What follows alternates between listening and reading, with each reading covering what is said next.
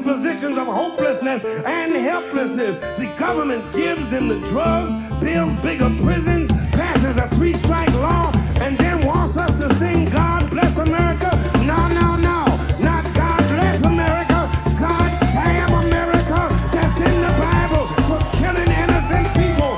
God damn America for treating us citizens as less than human. God damn America as long as she tries to act like she is. Got tested, and turns out I got COVID. So we immediately threw the kitchen sink at it. All kinds of meds, monoclonal antibodies, ivermectin, Z-Pak, prednisone, everything. That's Joe Rogan describing how he has COVID, which is a thing that's happening right now as we record this. It's very funny. You gotta, I mean, come on. You gotta laugh. Joe Rogan has COVID. Yeah. It's very funny. It makes me wonder when he says we're throwing the kitchen sink at it, everything. Does that include the vaccine that has been probably not developed specifically for this, or no? He probably is vaccinated because he's very rich, and most of the people that are profiting off of the hysteria, the weird culture war thing about vaccinations are low-key vaccinated because if you're rich, you got the vaccination before all of this stuff fruited. You know what I mean? Right. So he's probably downplaying the fact that he's clearly vaccinated, but he's probably got a breakthrough case. You can get COVID even if you're vaccinated. And the thing is, it just doesn't kill you, and it doesn't do anything, and it also isn't around long enough to to replicate and stuff like that. And it's harder to get, which is crazy because, I got into that Twitter beef with his fans a couple weeks ago because he has all these crazy anti-vaxxers and shit following him. And the scientist he quoted on his show showed up in the Twitter argument. It was I am not saying the thing he's saying. You need to get vaccinated because I guess the way it was explained that I understand, and also I'm just some fucking podcast dickhead. Don't listen to me either.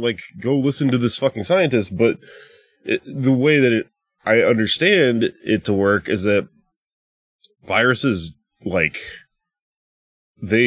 they form new variants because they're just constantly replicating. But what anti-vaxxers think is that if you make a vaccine, then it gets stronger because it needs to overcome the vaccine.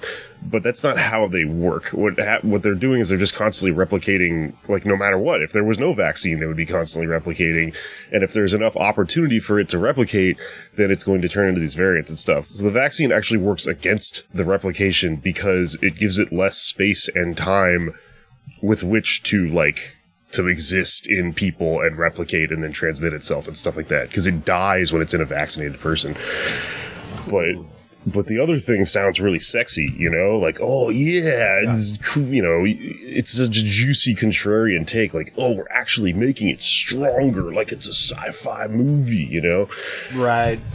So there's another study that was going around that supposedly claimed that better than getting the vaccine is getting COVID. So that's what you should do. That was week 1. We were doing the herd immunity. They tried that in fucking Europe. It didn't work. But in that case as well, the study was it's probably best to get the vaccine. Yeah. They all say that is the thing. Yeah. And then they just go, conspiracy theorists just go, no, that part's not real. They have to say that. But what they're really trying to say is this other thing. It's who speaks to you in these half-truths like that? Why would they publish something that's winking like that in that specific way for any, the only reasoning you have to prove that is that you just made it up and you imagined it. And it matches with your weird thing. Hello, everyone. Welcome to Pod Damn America, the Gothic Socialist podcast for vaccinated creepy crawlies. I'm Jake Flores, and Anders Lee is here. Anders Lee here. I will not comment on whether or not I'm vaccinated. Ooh, controversial. Oh, I guess it's not controversial. It's HIPAA. Are you a doctor? No, but you can't ask my doctor. That's what that means. Okay, so this is like a weird pleading the fifth type of thing. Yeah. Cannot confirm or deny. Okay. Right. Well, if I had to guess, I'd say you seem like a Johnson & Johnson guy to me, but I'll never know. Actually, Moderna man. Oh. Yeah. Well, I let that slip pretty quickly. Yeah, wow, you're really bad at this. There was a time in my life where I don't know if I should get into, but I was unvaccinated for different vaccines way before COVID. Right. Forgot about that whole other thing. Yeah. But I am now. Yeah. And they're. I think it's totally fair game to ask questions about what's in the vaccine, what's Big Pharma doing, other vaccines as well. You know, this is a huge can of worms, but when people are like, do vaccines cause autism? Well, clearly not, because every study shows that they don't. And they're like, yeah, there are those studies, but there's also not a clear definition of autism. It's not a chemical thing. So whether or not some reaction from some vaccine has, some effect on somebody's chemistry that makes them behave, has a symptom that is construed as autism is, I think, impossible to say. But you should still get vaccinated. I think it's not worth the risk. I guess for me, it's if we're even going to go down that rabbit hole of questioning whether things that you put in your body can affect you permanently, the vaccine is the least of my worries. So I've done so many drugs and eaten so many things, I'm like, if this is a thing, well, then I am not the person that God intended me to be at all. I am way far away from that at this point.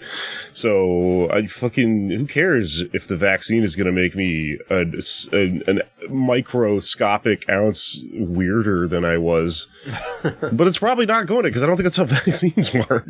I'm an adult, but also, okay, people aren't saying that about this one yet. My arm hurt and I got a headache. That was it. That's months later. I feel fine. I felt great, man. I watched Netflix. Sometimes I kind of like to get sick. I'm like, oh, right. Yeah, I don't have to do anything high tonight. When I got it. Yeah. Did you feel that? Like you were high in a way? Yeah. It's probably just psychological. But. Just a nice, slow, low pressure. Folks, we got COVID here at the Pete Pod Damn America Studios. We threw everything at it. Ivermectin, Alpha Brain, Ayahuasca, DMT, Blue Chew, Casper Mattresses, Bet DSI, marijuana, bitcoins, the Ron White tequila, MailChimp, HGH, tea. I'm taking tea because I got COVID. Ridge Wallet, CBD. Do you get the bit I'm doing here? Okay. Please sponsor us if you're one of those things. What if we got sponsored by Ivermectin? That'd be fun. I was on tour for 2 weeks and I was so busy and I didn't really have the time to look at the internet and stuff and read the news and get on Twitter and stuff like that, which is nice. It's nice to have a vacation for that sort of stuff. But if you ever do that in the modern world and then you dip back in, it's insane. It's like watching a TV show that you missed a season of, and now everyone's talking about horse dewormer and shit. You're like, when the fuck did this happen, dude?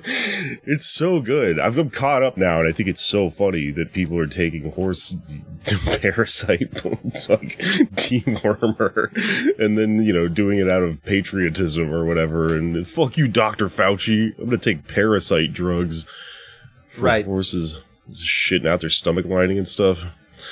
Yeah, we're at a point where it's it's been going on long enough that we have to.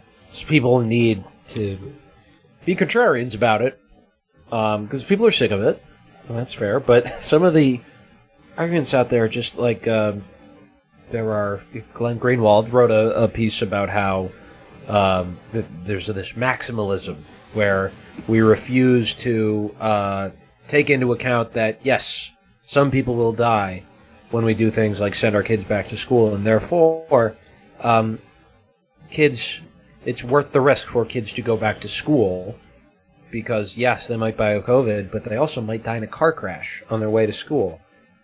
And it's just the thrust of his argument is that there are people saying we have to do absolutely everything possible at all times to avoid COVID. And if that were the case, then we would nobody would be going outside still. Like we would still be in severe lockdown, and clearly people were making trade-offs, right? Yeah. It's just that he's getting this, and Eric Levitz wrote a piece, and don't agree with everything he says about everything, but he wrote a piece saying the only people who are really saying this are people Glenn Greenwald is arguing with on Twitter, and it bubbles up into this is a mainstream opinion that we should have no cost-benefit analysis when it comes to COVID. Yeah, I mean, a big symptom of being online too much is that you present things like that are common in your internet experience as common in reality, which I'm not online isn't real type person, but it's different. It's being presented at a different scale, and it's catered to you. So you're walking around going, everyone's making these maximalist arguments, and it's no, you're addicted to your cell phone, Glenn. Right. That's just all that's happening there, Which I am too, in all fairness. Oh, hell yeah, me too, but I'm aware of it, And I'm also not a fucking journalist on the level of Glenn Greenwald. Just making this dumbass podcast. Well, I guess you are, aren't you? Kind of. I am technically a TV writer. You're a real journalist. A decent amount of clout. Somebody out of this show went on to do something great. You're up there. I wouldn't consider myself a journalist, but that's only to avoid responsibility. That's true. Not a journalist and not necessarily vaccinated dangerously. Yeah. Okay. I follow you. Well, anyway, it's very funny that Joe Rogan has COVID. He's maybe the most medicated, exercised human on Earth, so he'll probably be fine, but who knows what could happen. He said monocloidal, whatever the fuck. The thing that he said, monoclonal, that's Regeneron. That's what Trump had. Oh, yeah. Nice. So he's taking that in a DMT tank somewhere right now and trying to sweat out the COVID. It's really cool. Do you think that Regeneron contributed to Trump's idea to do the Superman shirt thing? Yes. He was crazy after he recovered from COVID, and that was when he was doing the Macho Man dance and shit, and he was on a level that was completely... As someone with some mental issues, I can identify a manic swing in other people pretty easily. I know what it looks like, and when he was insisting on driving around in the back of that fucking truck waving at people and shit, I think he was one good push from cutting his own hair. You know what I mean? Coming out just being I got bangs. Do you like them? I did them myself, and they're they look horrible. And you're yeah, Donald, you gonna be all right, buddy? It's kind of like how astronauts often will have mental health problems when they get back to Earth, just because it's so much to comprehend. Yeah. Being in space, it's kind of a similar thing, I think, for presidential candidates. If you're at a presidential nominee and you become president, that must be insane. That must fuck with your head so much. But also just losing like that. If you look at Michael Dukakis today, he has terrible posture, and it's my theory is that it's from the phenomenon of losing a national election. He's hunched over now. Yeah, probably. I mean, there's also that thing with every president, they do the before and after photo, and they're all gray and shit afterwards. Mm-hmm. They look all half dead and stuff. It's all real. So this is fun though. What if Rogan is taking Regeneron? Does that mean he's gonna have a Manic Monday next week? When he's recovered from COVID, but he's full of stem cells and whatever the fuck's in that shit. What does manic Rogan sound like? Because he's actually a very subdued person, you know? But he's jacked. I mean, he's gonna fight somebody? Or is he just gonna be yeah, Jamie, wow, that's so fucking interesting, in the next interview he does? Maybe. I think I've seen him mad before. Maybe he'll like want to beat up Mencia now. That'd be cool. Just verbally assaulting him. Yeah, we should try to.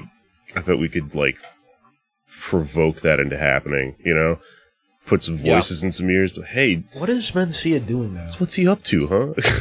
Mencia is I've heard he's done a few podcasts lately, and like I haven't listened much to it, but somebody brought up a really interesting point about him a while back, which I think is probably something fun to throw into the Rogan sphere, which is that Rogan canceled Carlos Mencia. Like, all these people that are like suddenly up in arms about this cancel culture thing, where they textbook did it to this guy years ago before they had come up with this language or whatever. And it was totally okay. And it was for stealing a joke, which is way less offensive than like all this sexual assault and shit. Joke. Sure. I mean, sure. But like, that's stealing 1 million jokes is not as bad as like sexual assault one time. You know what I mean? So for sure, the standard that they have now where they're like, give Chris D'Elia a break or whatever. It's like insane, juxtaposed with this thing where they like booed a man out of Hollywood for being a hacky comedian or whatever. Which, of course, I'm not doing no fucking Glenn Greenwald comedy contrarian thing here. I'm not defending Carlos Mencia. He's a terrible fucking comic, and by all accounts, I've heard an asshole and a joke thief. Like, he's a bad artist, so I mean, fuck that. But it is very funny. Like, I think he's been talking about it. He's been saying they canceled me, which is like, hey, good point, dude. Kind of. Does he still maintain that he didn't steal these jokes, even though it's like just objectively true? I don't know. We should get him on the show. I bet he would do it. Yeah. He's washed up. Subscribe to our Patreon. We will have Mr. Mencia, the Mind of Mencia. Yeah. Paywall. Well, I mean, you know what is not Mind of Mencia? Fuck, I don't know how to do this. I don't know how you do this. You know what's not? You know what I am not Joe Rogan experiencing? No, I have no idea how to segue. Wait, you know who is getting canceled? You know who Republicans also think are getting canceled too often is the unborn. Yeah. They don't even have a chance to make their case. They're just... Oh, man, this is fucked up. You know what, though? It's going to be a fucked up episode. All the trigger warnings, by the way, for our interview with our friend James Grunman from the band Nephrectomy, because we're talking about edgelord shit, and we're doing edgelord comedy this week. So if you're one of our listeners that came from the other end of the spectrum here, who, is averse to gross and offensive jokes, skip this episode, because it's going to get gross. And we are comedians, and we discuss that at length in the episode. But I do believe in trigger warnings, because I think they get me, the artist, off the hook. So, warning. We're going to talk about some fucked up shit. But first, the reality. This is not a joke. Also very disturbing of what's happening in Texas right now. My home state. Makes me very sad. Breaks my heart. There's a bill called SB 8 that just passed. It's been in the Senate for a while, and it kind of didn't seem like it was going to go through at one point, and then they got it through. It's a really gruesome bill, but it's nothing new. I mean, they've been trying to effectively outlaw abortion in Texas for as long as I've lived there. And when I say effectively, it's like, we're not really overturning Roe versus Wade yet, but there are just these things they do where they make laws to where, there can only be 3 Planned Parenthoods in the whole state, and, you have to drive 8 hours, and you don't have the money to get there, and et cetera, right? Well, the new one they finally passed is a heartbeat bill, which means that you can't get an abortion after 6 weeks because, and this is junk science, but this is the argument, is that there's a heartbeat after 6 weeks of a pregnancy, which is weird because there isn't a heart yet, but there's just some kind of fucking pulse that they've decided means life. And so it's like the RFK assassination tapes, so like different sound experts arguing over like, no, it was a heartbeat. No, it was a pulse. It was 13 heartbeats. Yeah. No. Couldn't have come out of this heart. I don't know. So basically this is effectively outlawing abortion because nobody knows they're pregnant 6 weeks into a pregnancy. It takes 4 weeks to even know that you missed a period or something like that. And then, there's this like razor thin window where you might fucking not know, right? And that's the whole point of it. But what's crazy about this bill on top of this is that they also included this rule in it, and no one's done it yet, so no one knows if this is even effectively going to be a thing. But there's this thing called a bounty that you're allowed to cash in on, like, if you know anyone who is performing illegal abortions or, anything relatedly in healthcare.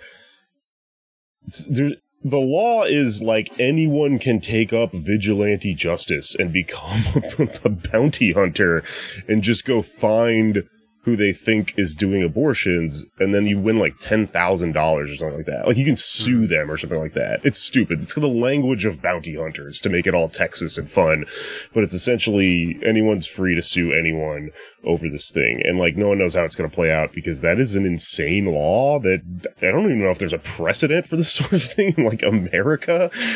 But we'll see. Worst Cowboy Bebop episode ever, in my opinion. It's a show about bounty hunters. Anyway, it's really fucked up, and I don't know. I don't know how I'm gonna link to every fucking thing. There's a fund that someone linked me to. I'll put it in the show notes.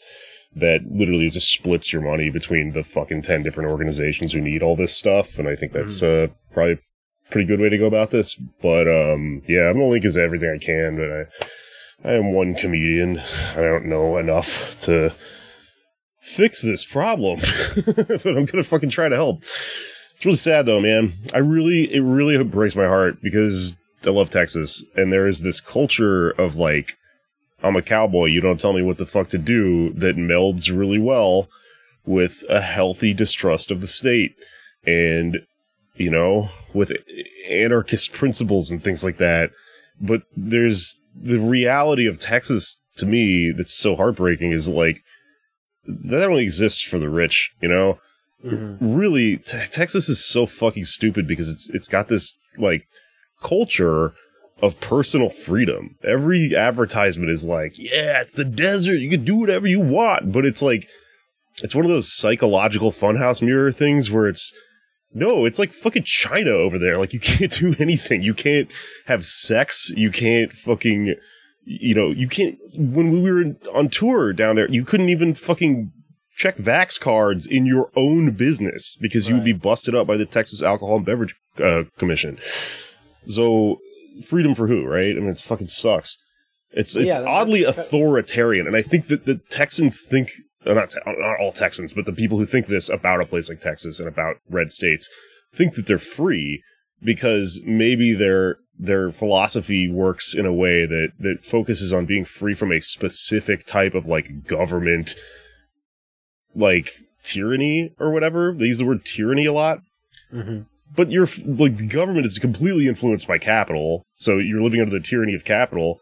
But you also live under the fucking government because you have all these like cops and shit everywhere and all these like archaic draconian abortion laws and stuff. It's disgusting. I hate it. Yeah. Well, that's, Roe v. Wade it provides so that in theory everyone has a right to an abortion, but there's a difference between theory and practice, right? Yeah. What do you remember the secession movement in 2009 when Rick Perry, who was governor at the time, wanted to secede? Yeah, but I mean, real talk, that happens like every other year there. It just doesn't always make the news. Like, it's this huge idea that everyone always fucking thinks is like, something that it's somewhere down the fucking pike. Like, because there is, a law, and Texas used to be its own country and shit, and like, there's always this thing hanging in the air of like, what if we did it? It'll never fucking happen. Yeah. Yeah, as listeners to our David Dinkins episode know, Staten Island. The reason Giuliani won in 93 is because Staten Island was voting to secede from New York City, and it won. And Giuliani rode the coattails of that, referendum or whatever. But then the assembly was just like, nah, we're not going to do that. I forgot about that. So what was Staten Island going to be, like its own state or something? No, just secede from New York City. Yeah, but then what is it after that? It's just its own city. Oh, it's its own city. Okay, that makes sense. That would have been cool. It would have been nice because then we could just never think about Staten Island. It'd probably be fine. Right. It would just be part of New Jersey. Yes. Apologies to my family members there. Come on. Your town's a punchline. You have to roll with that shit, man. That's what it's They're like actually like they have like Staten Island sweatshirts and stuff. And I kind of respect it. They shouldn't be proud. That's a hilarious. Every time I think about Staten Island in my head, I'm like, it's all cops. It's just a city that's a cop city. It's cops, firefighters, and sanitation workers. That's pretty cool. Family's firefighters. Respect to trash people. That's very cool. Good union job, I hear. Man, speaking of unions, I'm thinking about moving to Nevada someday when I'm old because they have a culinary union out there. And it's like the only one in the country that operates at a functioning level at all. And I was talking to this bartender about it, and he was telling me like, yeah, you could be a bartender in like Las Vegas and you make like $20 an hour, like across the like flat base pay and tips.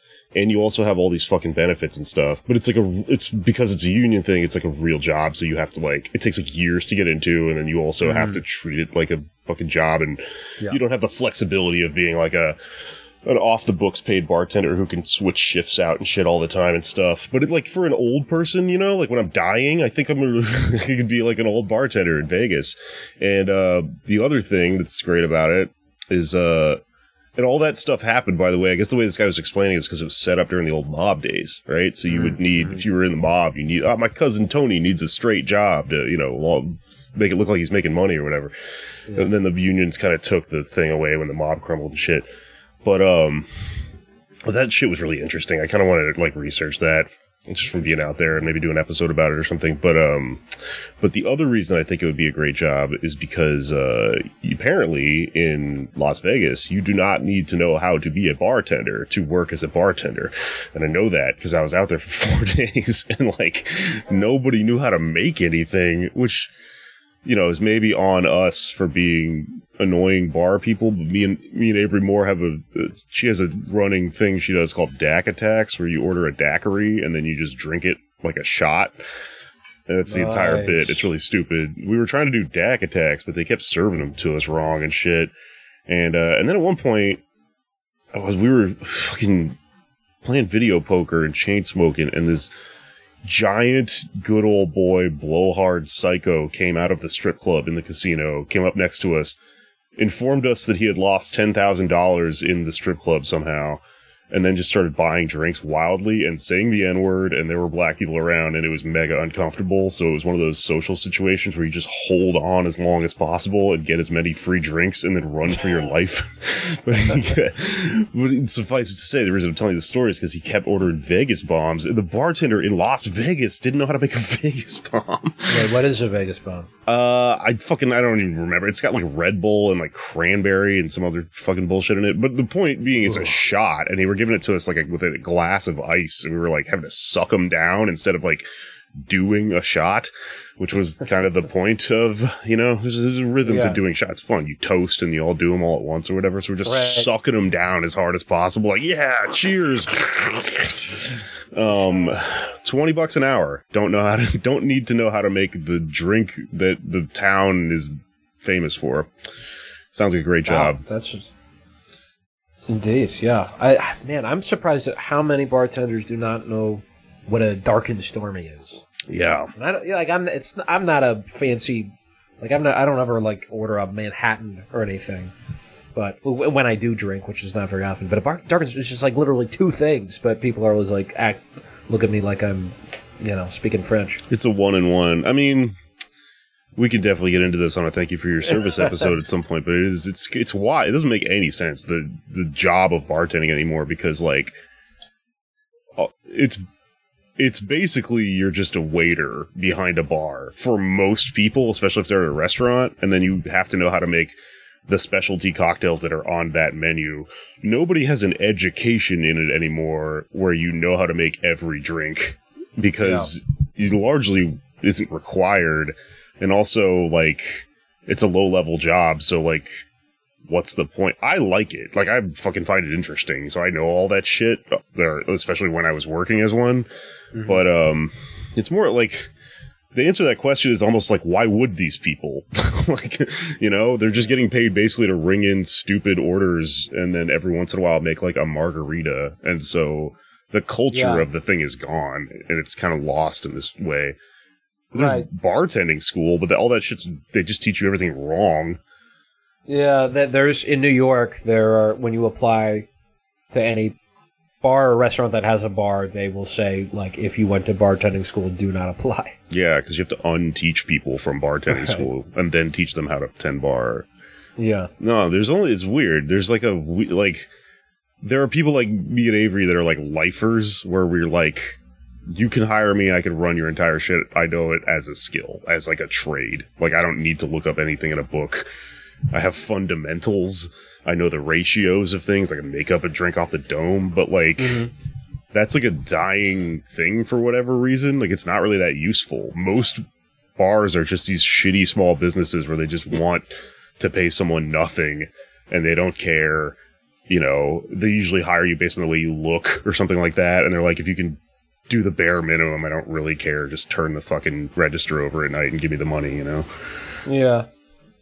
Yeah, the thing that always appealed to me about it is you don't have to be nice to customers, usually, but then I've seen, you know, many bartenders who, like, it's like they're obligated to be someone's best friend, you know? Or it's like two, there's like the lead bartender and then the other one, and the lead or whatever has to be everybody's best friend and let people whine to them about whatever for hours. It's weird. Sometimes you do, and sometimes you don't. Like, if you're making... Well, the thing is, if you're making money off of people, you are a stripper. You're basically a stripper. Like, they are paying you to pretend to be a thing that you're not. Mm-hmm. To, like, embody, like, a human connection. And you might even make friends with people through this process, but when it starts, it's literally them paying you, and then you going, wow, that's a really sad story, man. Let me buy you a shot. When you say buy you a shot, you mean pour it for free, and then the guy gives you money, you know? Mm-hmm. So there's like that. I think that honestly, if you watched a bartender long enough, you would see them turn on a dime where they're doing what you're describing with the people that they're making money off of, and then they turn immediately when it becomes a situation where someone's annoying and they're not paying them any money, or the threshold has been crossed of you are more annoying than money I'm making, and then that's when the fucking baseball bat comes out and you get the fuck out of here, I'll kill you, which is a part of the job I enjoyed a lot. Did you kill anyone? No, I used to have this fucking regular, I think I've told this story before, so I'll make it quick, but like I used to have this regular who would get drunk, throw a bunch of money at me, loved to just pay way too much. I made a shit ton of money off of him, but we both knew the deal. Eventually he got too drunk. People started showing up. You know, he was alone in the bar when this starts every day. People start showing up. I go, I gotta throw you out. If you start acting crazy, he starts acting crazy. I'd put my arm around his neck, drag him out of the bar like a fucking cartoon, drag him down the street, make a big deal out of it. Get the fuck out of here. And then we get about a block away, we look at each other, we both start laughing, and we go, see you tomorrow. We're going to do the whole thing all over again tomorrow, you know? Damn. Yeah. Oh. It was funny. It's a good time. But, I don't know, I'll rack my brain and we'll do another service industry episode, and maybe I'll remember if I ever got into too serious of a fight, but off the top of my head, nothing too bad. Well, let's get on with it, huh? Let's talk to our pal James Grunman, who is a really cool guy. He's a metal musician, and he is in, as I said, trigger warning and all the stuff, and overtly over the top, you know, offensive and gross project or two. And is a leftist and is a cool guy and incorporates, you know, anti-capitalism into the music he makes and stuff, and has some new stuff coming out that we wanted to talk about, as well as, you know, about the politics of the fans and reactionary stuff and all that good shit. It's ripe for, I think, what we're talking about here on the show. Oh, yeah.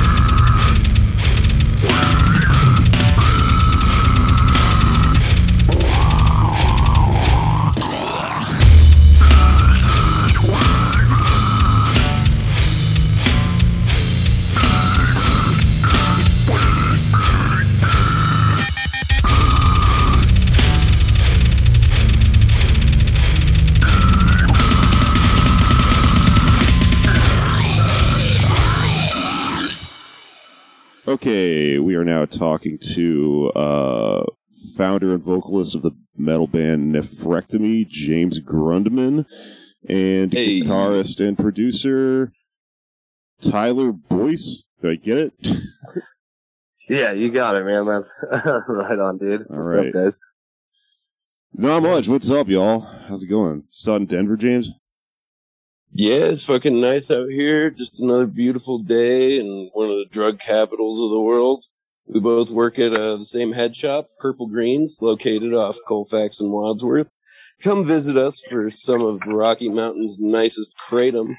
And also, you could get fucked up on whippets. Oh, yeah, we got fucking amazing kratom, man. $5 an ounce, $100 kilos. We mail it, too. So, Really? yeah. And yeah, unless you're in a state where it's illegal, don't try and get me on that bullshit. But yeah, $100 kilos. So, and mention this show, and I'll give you a 5% discount. Cool. Thank you. I like it. You're welcome. Look forward to it. Just use discount. Yeah, that's Purple Greens. Crazy Purple Andy. Greens. Okay. Yeah, discount code cumfarting coprophiliac. Yeah. That's spelled with C. Yeah. Don't Crazy act like frog. you don't know how to spell it. The cum farting I do, but maybe not the last one. I'm in Vegas right now, and we were drunk as fuck walking around the strip the other night, laughing at the David Copperfield sign doing the bit David Copperophilia, and it's all those tricks. He just comes out and he eats shit, and he's like, ta-da! It's like, wow. Like, watch me make shit disappear for 24 hours.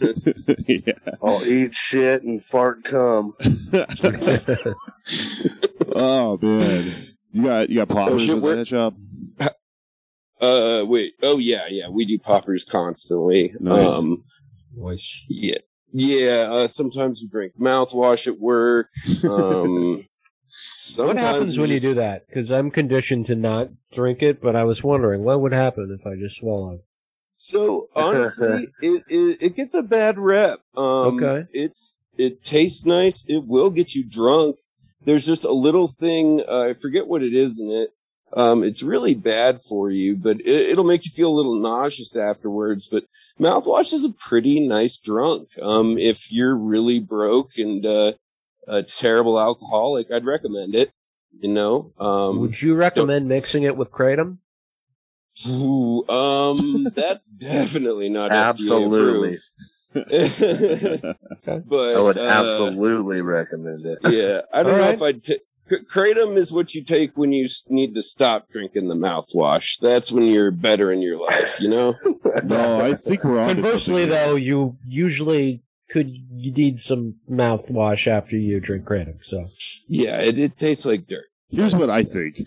I'm from Houston, where rappers would drink purple drink, just like lean and codeine and Sprite and cough syrup like and shit syrup? like that. Yeah. So what we're on to is inventing an entirely new subculture that revolves around green drink, which is kratom and mouthwash.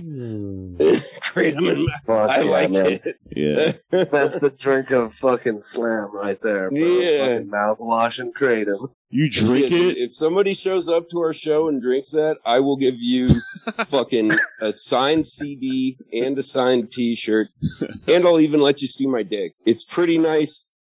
We've just caused if you like. We've just caused at least 10 future deaths, but Yeah. What I was going to say is you drive around listening to this podcast instead of screw music. You just listen to maybe you know what? Maybe we slow down podcasts so they sound like Screw, and then it's just like Sam Cedar or whatever. Just blasting it in your poopy. Majority broke. Yeah. Well, anyways, Jordan Peterson's gay. Yeah. Well, anyways, we're going to talk about music. Yeah? You got new stuff coming out? You got re-releases and shit like that? Tell me about it. Tell me about your band. Yes, sir. So, Nephrectomy originally started as the band named Twat Rot in 2008. The first demo was recorded on a $20 Radio Shack mic And with Fruity Loops, and I did the vocals and the guitar on a $100 BC Rich, and it's pretty classic. You can actually hear it on our Rarities album called Rarities of Fetishism that came out around 2016 or 2017. But after that, Twat Rot turned into Nephrectomy around 2012. Basically, at that point, I had done vocals in a lot of bands, like Expurgate was really successful. We had an album on Comatose Music. I did vocals in a band called Dragging Entrails, which was pretty huge. There was a collaboration with one of the biggest guys in slamming brutal death metal, Cranium. And then I also had an album with a band called Intracranial Butchery. So with Nephrectomy, I wanted to show that I was more than just a making puke noises guy. So I wrote and recorded an album, and that was Geriatric Coprophilia, one of the most poop-covered, old people-covered album covers in history. Yeah. And, I saw the... What'd you guys think of it? I saw the album cover on Instagram the other day when you posted about the repost, and I, showed it to other people in the car, as I was, reading it, because it was that... it's 2021. It takes a lot to shock people. I was like, wow, might be the grossest album cover I've ever seen. It was cool. Thank you. I genuinely think that that gross album art is more of the reason that we have a career as a band than my music. I'm not the greatest writer. I've gotten better over time, but let's just say not a whole lot of music theory going on in those doo-doo riffs. But yeah, there's no Coltrane scales and pentatonic. I mean, yeah, there's some pentatonic doo-doo going out that ass.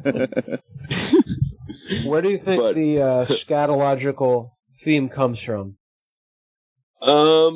So I just wanted to think of the grossest thing I could possibly think of, which, everybody recalls the classic 2 Girls, 1 Cup, which, by the way, that was fake. That's soft serve. Stop being a baby. If you can't eat soft serve out of a beautiful woman's rectum, you are not body positive. That actually makes it sound kind of nice. Yeah, you're against progress if you won't eat soft serve out of a beautiful woman's butt. I would not do it, but that's only because I'm lactose intolerant. Fair. And then eat froyo. Then other than that, I was like, okay, so doo-doo's yucky. And then you know what else is yucky? Old people doing the nasty. So I mixed the two, and it's old people doing the doo-doo nasty, and there you go. Sure. But okay, so you know what this is making me think about is Anal Cunt. Like that band whose kind of thing was pushing the edge and having these insane album covers that were just really, really fucked up. Like there's a famous one of the guy getting his dick sucked while shooting up heroin, and he's all gross, and he looks like Carl from Aqua Teen Hunger Force and shit. I literally have an Anal Cunt patch on my vest right now, and basically, Anal Cunt kind of describes my life's trajectory.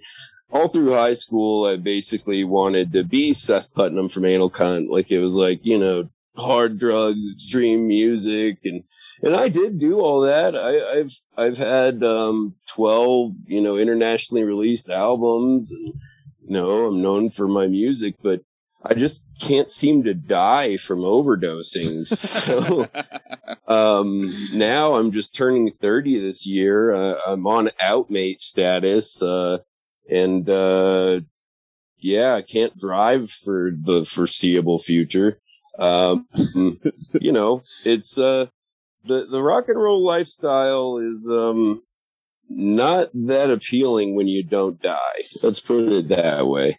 But okay, here's the twist though. You're like a lefty. Like I know you from the Majority Report and shit like that, right? Yeah. That's interesting. Yeah. Because for a lot of people, this aesthetic stuff of having the fucking sense of humor like this it overlaps with being like a free speech dork and being a hack artist and being really pissed off at this business that you work in for that reason, and thus becoming a little entrepreneurial dickhead type and getting into like Mises and fucking libertarian bullshit. So there are a lot of people. Mises, more like feces. Yeah, there you go. The Feces Institute. Let's start it. Yum yum. But like, so then the other half of the coin is that a lot of people have really good politics, but then they are, they're like kind of squeamish about this type of humor and art and stuff like that. And very few people are able to square the circle, right? Because like even people that do kind of do the dirtbag left thing and go like, I'm gonna have a good sense of humor and have extreme politics, still kind of like, I think it doesn't always like work, because they like, I don't know, I've got a million examples off the dome that I wouldn't even dive into, but I know people that have like tried it and then still get obsessed with cancel culture and stuff like that and kind of go down the Greenwald, rabbit hole of becoming a third insane thing. But you're doing it. Yeah. You're a cool guy who's gross and has good politics. It can be done. It's a hard thing to attempt. By our third full length album, it was around 2016 when we were writing and recording it, and just with everything going on, I wanted to try and make a statement. So I named the album No Lives Matter. And yes, I came up with that name before Ice-T did. Fucking, like, I have proof of it. And if he did get it from me, I think that's fucking awesome. Ice-T rules. No hate at all. But, anyways. Pro tip. So that was my plan, but it was received poorly because a lot of the reactionary racist type shitheads thought by No Lives Matter, instead of, what I meant by it, which is, under capitalism, no lives matter, fucking white, black, Chinese, whatever. If you don't have money, fucking, you're worthless. I've grown up a poor white guy my whole life, and I've almost been murdered by the police multiple times. It's, if you don't have capital, you are worthless in this society. But a lot of people just thought that by me saying no lives matter, I was saying, hell yeah, brother, a middle version of all lives matter. Right. So I had to tell off a lot of racists after that album. They thought you were doing this thing that hack comedians do. A lot of hack comedians do this thing where they say, like, I hate everyone equally. And it's like, well, it still doesn't kind of work that way. I remember people saying that, like, in 5th grade and it being edgy, like, I'm not racist. I hate everybody. And then you have, like, a coworker that says that, and it's like, bro, you're 36, you fucking idiot. So anyways, I'm still trying to, and then also that album, I feel like it got a little, we're gory. We're kind of, like, I love, like, kitschy gore shit, like Evil Dead and whatnot. So I feel like the artwork for No Lives Matter steered a little too far away from what we meant to do. So with this album, Meat, there's meaning to it, but it's also incredibly gory. The cover is going to be a dude butt fucking a corpse while smoking meth. And let me read you the lyrics to the title track. You should be careful, though, with that, because that guy 30 years from now might end up suing you if you use the picture and is incompensated. Now we have to have a kratom and mouthwash fucking drink in his hand too. Man. Yeah. True. That's something we got to add to the album cover now. But here's the lyrics to the title track, which I feel like I'm sneaking in a little politics. So the song's called Me. Replacing activism with snarky Twitter fingers, blinded by narcissism, no thought, misguided vision. All hail Google and Disney, leaders of the resistance. You must buy movie tickets to prove you're not a racist. Consume it's your existence. Consume it's your existence. Don't think, don't even listen. Buy or face the consequences. Nothing but fucking meat. No longer even human. Hollow we sold our spirit. Brands are the new religion. Life devoid of all meaning. Nothing but meat. So. Fucking sick, dude. I love it. Thank you. So I think we're gonna balance it pretty well, and keep the dum-dums happy while at the same time maybe getting them to critique capital a little bit, you know? Here's my question. Do you think you have dum-dums in your audience, and do you think that they're going to be like, do you think you have reactionary shitheads who are, like, brought in by the aesthetic, and then they're going to hear the lyrics and then slowly realize what you're talking about? Isn't that the goal with some of this shit? You know, I've actually, especially some younger ones, they're, because I always, man, I'm kind of a fucking loser in personal life, you know? So when people appreciate my art, I will fucking talk to them, give them whatever attention because, you know, it means the world to me. So, you know, there have been a few times when some younger kids are big fans of my music, and I've been able to guide them away from that, you know, just because, especially at that age, you know, you see all the gory stuff and misogyny and you take it literally, you know, but I've been able to help them understand, you know, what good shit is. Like, I've actually turned, you know, some kids, like, when they're, like, around the 2016 election, you know, to be posting stuff, and I'm like, hey, man, I know there's a lot of weird news out there, but, you know, check out Majority Report or Chapo Trap House or Poddamn America. Fucking, they're reliable to get your news from, or Matt Taibbi, just because there's so much dumb shit out there. And a lot of the time, fucking, they've stuck with it, and it's helped them, you know, view the world through that lens. Yeah, I always think about how, like, because sometimes on the left, people want to, like, go, no, we're going to not do that. We're going to, like, make this a better space and, like, cleanse this world of all this angry, aggressive shit or whatever. But I think, like, so many of those guys are young and they're on, like, a path where they're, like, angry at the correct thing to be angry at, but, like, have one of two ways, you know? There's, like, a which way Western man kind of fork in the road thing going on. And, like, we need to be accommodating on some level to angry young dudes because they're, like, living in, you know, this huge alienation and stuff like that, and, like... Yeah, we live in the most alienating society in human fucking history. Capitalism has humiliated and castrated us to be and why, I don't know why, as a movement, we've distanced ourselves from transgression.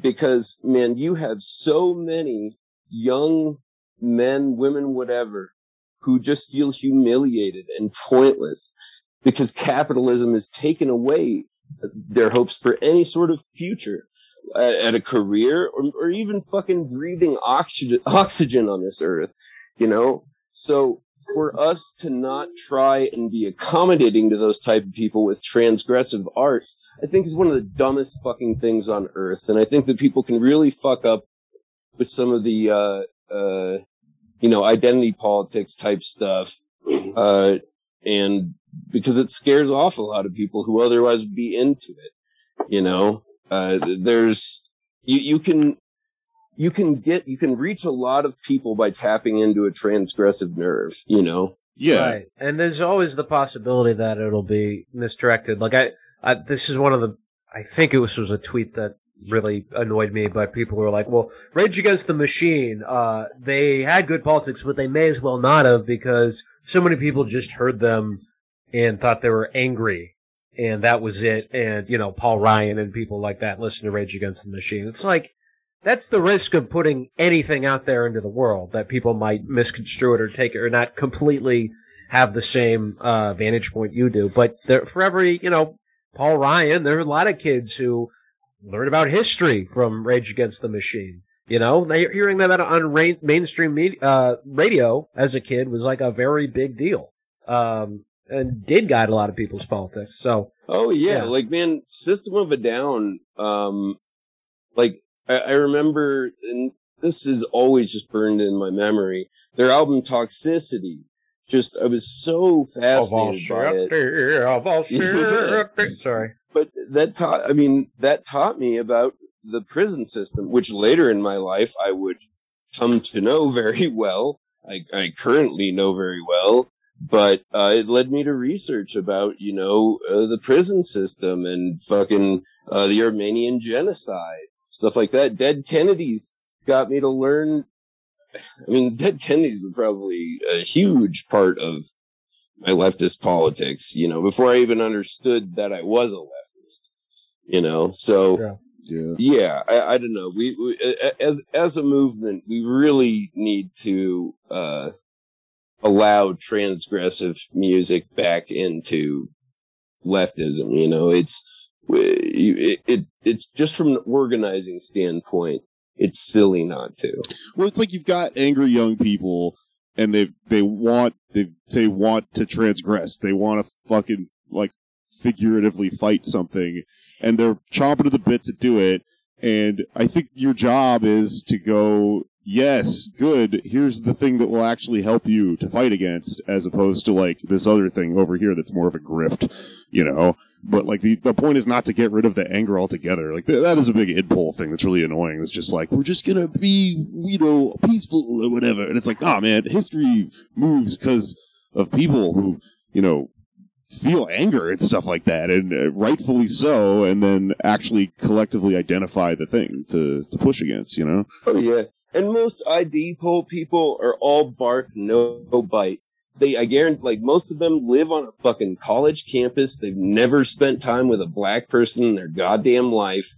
Fucking, and it's all just this LARP that they do for attention and for clicks. You know, it's not, politics is about, and Michael Brooks was really passionate about this, and that man was hugely influential in my life, you know. And you need to never forget that politics is about real world helping people. You know, this isn't some fucking game where, you know, we made a new subsect at the DSA meeting. Well, we lost 10 people, but hey, at least we're more inclusive now. No, you're fucking weighing down a movement that's meant to help the working class. All of us that are struggling, that have been hungry as children, not knowing where to sleep at night. You know, when you turn off people from these politics, from working class unity, you hurt those people. And so I want people to never forget that, and always rest in peace, Michael Brooks. You'll always be loved and missed. Yeah. Sorry, I didn't mean to get that passionate. No, it happens, man. Oh, yeah. Yeah, I know what you mean. I mean, I don't know. I'm not so much somebody that really, like, believes in that story about how the construction worker got up and left a fucking DSA meeting because he heard pronouns were happening. I'm more like, there is room for everyone in all of this, including, like, us, and including, you know, people that use pronouns and stuff like that. I just don't think that things conflict with each other as much as we like to admit, but this argument goes from both sides. Like, some people are trying to keep, you know, hilarious shitheads like us out of the left, and then some people are trying to keep people that are really up on the good side of identity politics out of the left. And you know, I think all of these things have a place. Exactly. Right. The only people that I don't think have a place are cops, chomos, and rich people. And a lot of the time, those intersect. You know, never forget, Epstein didn't kill himself. Also, he probably didn't die if you think about it. But what do you have against chomos? Side note. Oh no, Chomos. That means child molester. Yes, okay. Jail slang. It's not it's not cholo. It's not the same. I just do a 180 and I'm like, by the way, I'm racist. Funny, Anders just goes to Southern California. He's like, "What's up, chomos?" a bunch of dudes. Yeah, I hadn't heard that acronym, I guess. I guess that means because I'm really not one, so I wouldn't even... Yeah. Also, it's kind of a West Coast thing, too, from what I've heard. But I think it's also a prison thing. Yeah, no, definitely jail, but... That's what they would yell at Subway Jared when he went to prison. Yeah, can we... I was just thinking about this last night. Can we just all reflect on the fact that Subway mind controlled us into thinking that fast food was healthy, all by showing us video of an obese child molester getting less fat? Like, isn't that kind of crazy? Right. Yeah. I mean, in retrospect, because I don't remember really that much Subway before Jared. I think my only association with it was Coneheads. But they got this dude who was massive, and I guess it makes sense that if you're eating, 3 pizzas and a bucket of chicken every day and you go down to like 3 subs, you're going to lose weight. It's still not good for you. But that the logic just computed as everybody was like, yeah, this fucking meatball grinder is going to, and this sugar-based mustard is really going to exactly. do me well. When at the bottom of the screen too, it said every meal he ate was a 6-inch cold cut, no mayo, no sauce, and veggies. Which is like okay, yeah, I see. No one ever orders that. So then you just see, like, I had an obese family member who just eat chicken teriyaki 3 times a day, and it was kind of depressing, and just get fatter. But it's like, well, I'm on a diet. Yeah, and that's, dude, capitalism literally will fucking poison us, murder us just for a dime. It really is sickening once you think about it. Well, Subway is sickening once you think about it. Also, it's not a good restaurant. I never. Yeah, no, the food is just terrible. The place has a very specific smell that I can't really deal with. For real, you can't get rid of that. I worked there once in high school. And fucking, the smell of that bread, it has a little chemical in it that it sticks to you. I don't know how else to describe it. Nothing else in the world smells like it. It might have been Jared from Subway's cum or something. Yeah, that's the mayo. That's what the mayo is. Tell us about the new album, the one that's coming out later this year. So, this one's called Meat. It's going to be coming out on Coyote Records, which is one of the best brutal death labels out in Europe. They're based out of Russia. We're going to have a collaboration track with this really amazing kind of electronic music producer called Phones, F-O-A-N-S. I actually grew up with him. We went to high school together. We were just both, it was an alternative school. We were both just tremendous shitheads. We almost got expelled from alternative school just for annoying the teachers so much. But we're the only 2 kids from our school who ever actually did anything with our music. So we're going to do a collaboration finally. His music's worth checking out if you like electronic music. He's on some Spotify editors playlists and stuff. Cool. It's F-O-A-N-S. But our stuff, I'm going to send you guys a track or 2 to play if you'd like. With this album, I'm really mixing it up kind of. I've always had a real influence by hardcore music, I'm way more of a hardcore kid at heart than a metalhead. But this album, has a lot of groove to it, a lot more intricate writing, incredibly heavy, and I'm adding a lot more vocal range than the last one.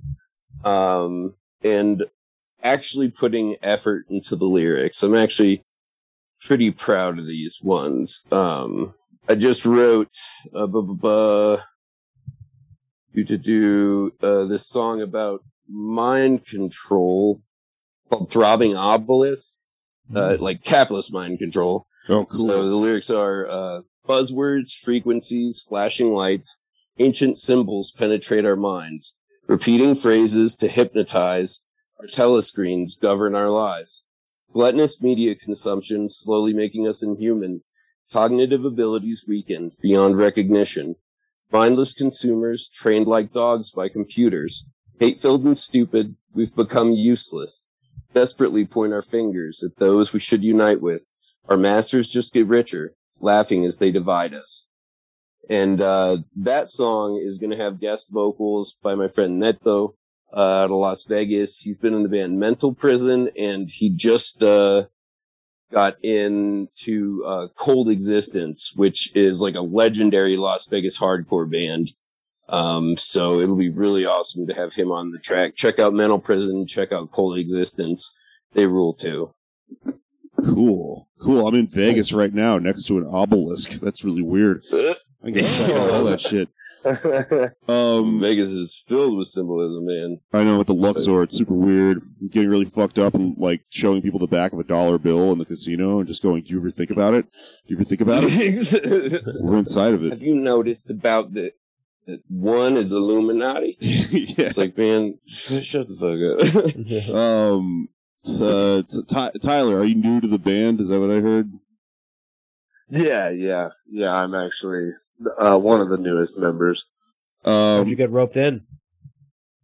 I'm sorry, what was that? How'd you get roped into it?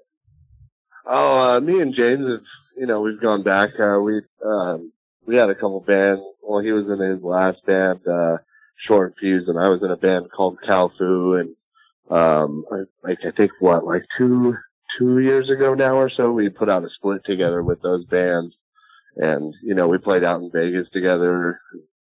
So we've kind of worked together in the past, and then I recently moved up here to Denver like about a year ago or so, and we started working together, and he was like, "Yeah, man, we need members for this," and I'm like, "Dude, I've always liked Nephrectomy. I'm down, count me in, man." Mm-hmm. Cool. Yeah.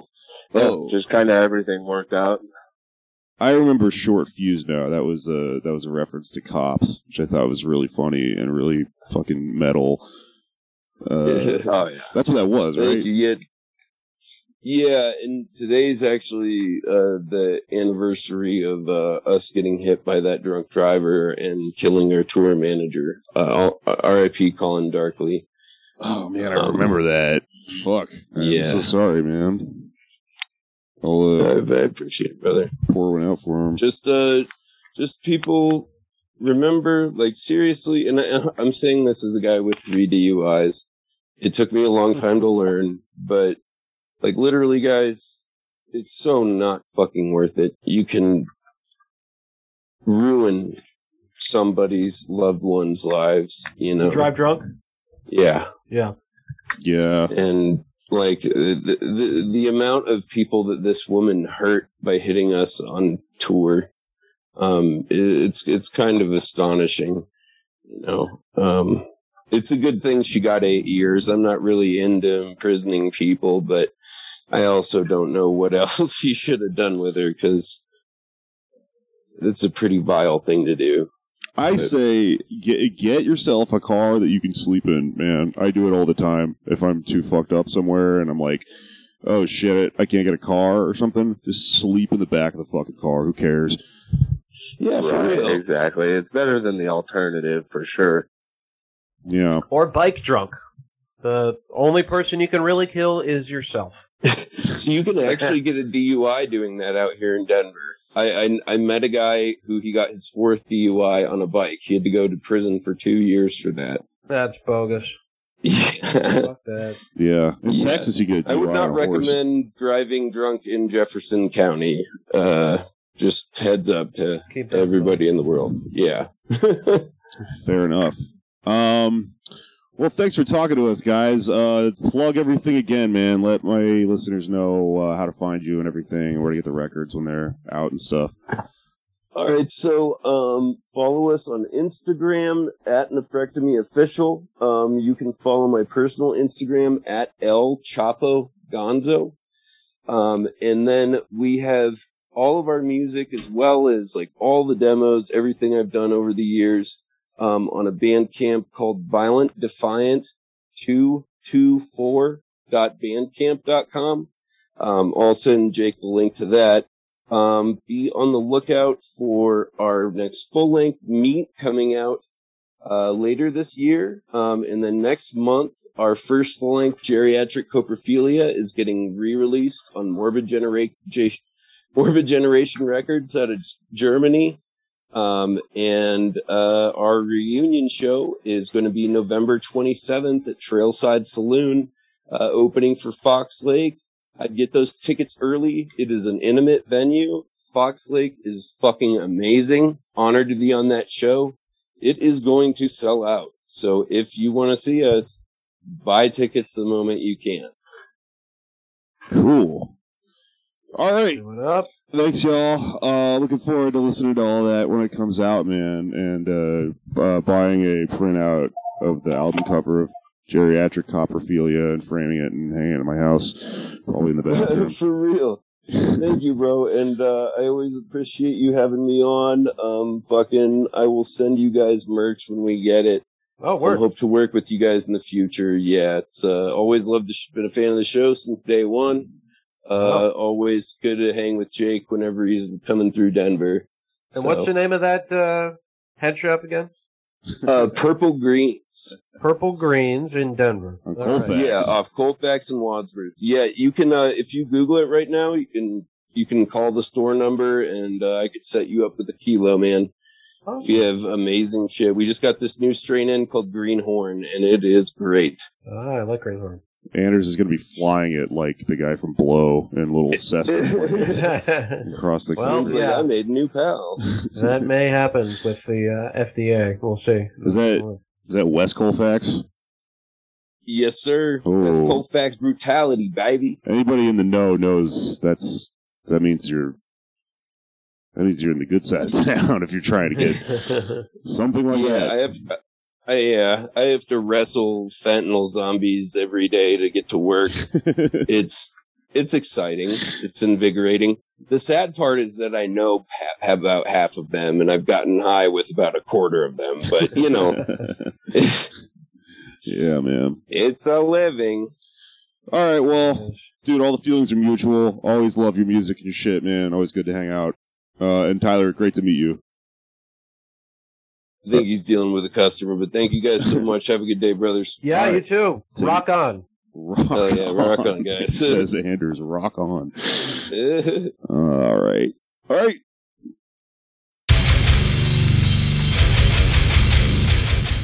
Okay, wow, that was disgusting. Oh, I threw up everywhere listening to him talk about the album art for Geriatric Coprophilia. And now I feel better after I've thrown up. You know how you do? Right. All right, let's do plugs and get out of here. What do we have? At Andersley here on Twitter, Dursley on Instagram, Redacted Tonight, YouTube and Portable.tv, and please come if you are in New York City, or even if you're not in New York City, you can make your way to New York City for the big, if you're coming for 9/11 weekend, be sure to stop on 9/10 at 7 p.m. at Caveat NYC on the Lower East Side to check out yours truly, Goddamn America, doing a live show. That's right. If you're coming to New York for 9/11 weekend, for that, you might want to check out the show where we are making fun of the tragedy that our nation experienced. It's been enough time. A couple people have been We're gonna, count down to when 9/11 is officially funny. yeah, right. Yeah, come on out. All the stars will be there. We're having a 9/11 Eve ball, like we're a fancy show with, I'm going to wear my tuxedo, I think. Might be the last live show we do. It's this coming fucking Friday. If you're in New York City, get tickets in advance because they're cheaper in advance. Or if you're not in New York City, you can watch streaming because the Caveat Theater does that. Caveat, it's just called. I keep calling it the Caveat. People keep calling me boomers or a boomer. Fair. Why is it the last live show we'll do? I just have this impending, scary feeling about COVID. Maybe it's not. Okay. Not only do I think COVID is coming, I think we're all going to die. Could happen. It could happen. Or maybe we'll just do another show in the spring. Who knows? Anyway, yeah. If you can't tell by listening to us, we are plugging the shit out of our live show by talking about it over and over and over again to make it apparent that it is happening and you should come to it. So please come to our live show. We also have merch for sale. We also have a Patreon where you can listen to bonus episodes of the show and support the show and go on our Discord. And also, I think that's it. I think I don't have anything left to plug until question mark. Something might happen in October. I'm not sure. Okay. I think that's it. All right. It's finished. It's finished.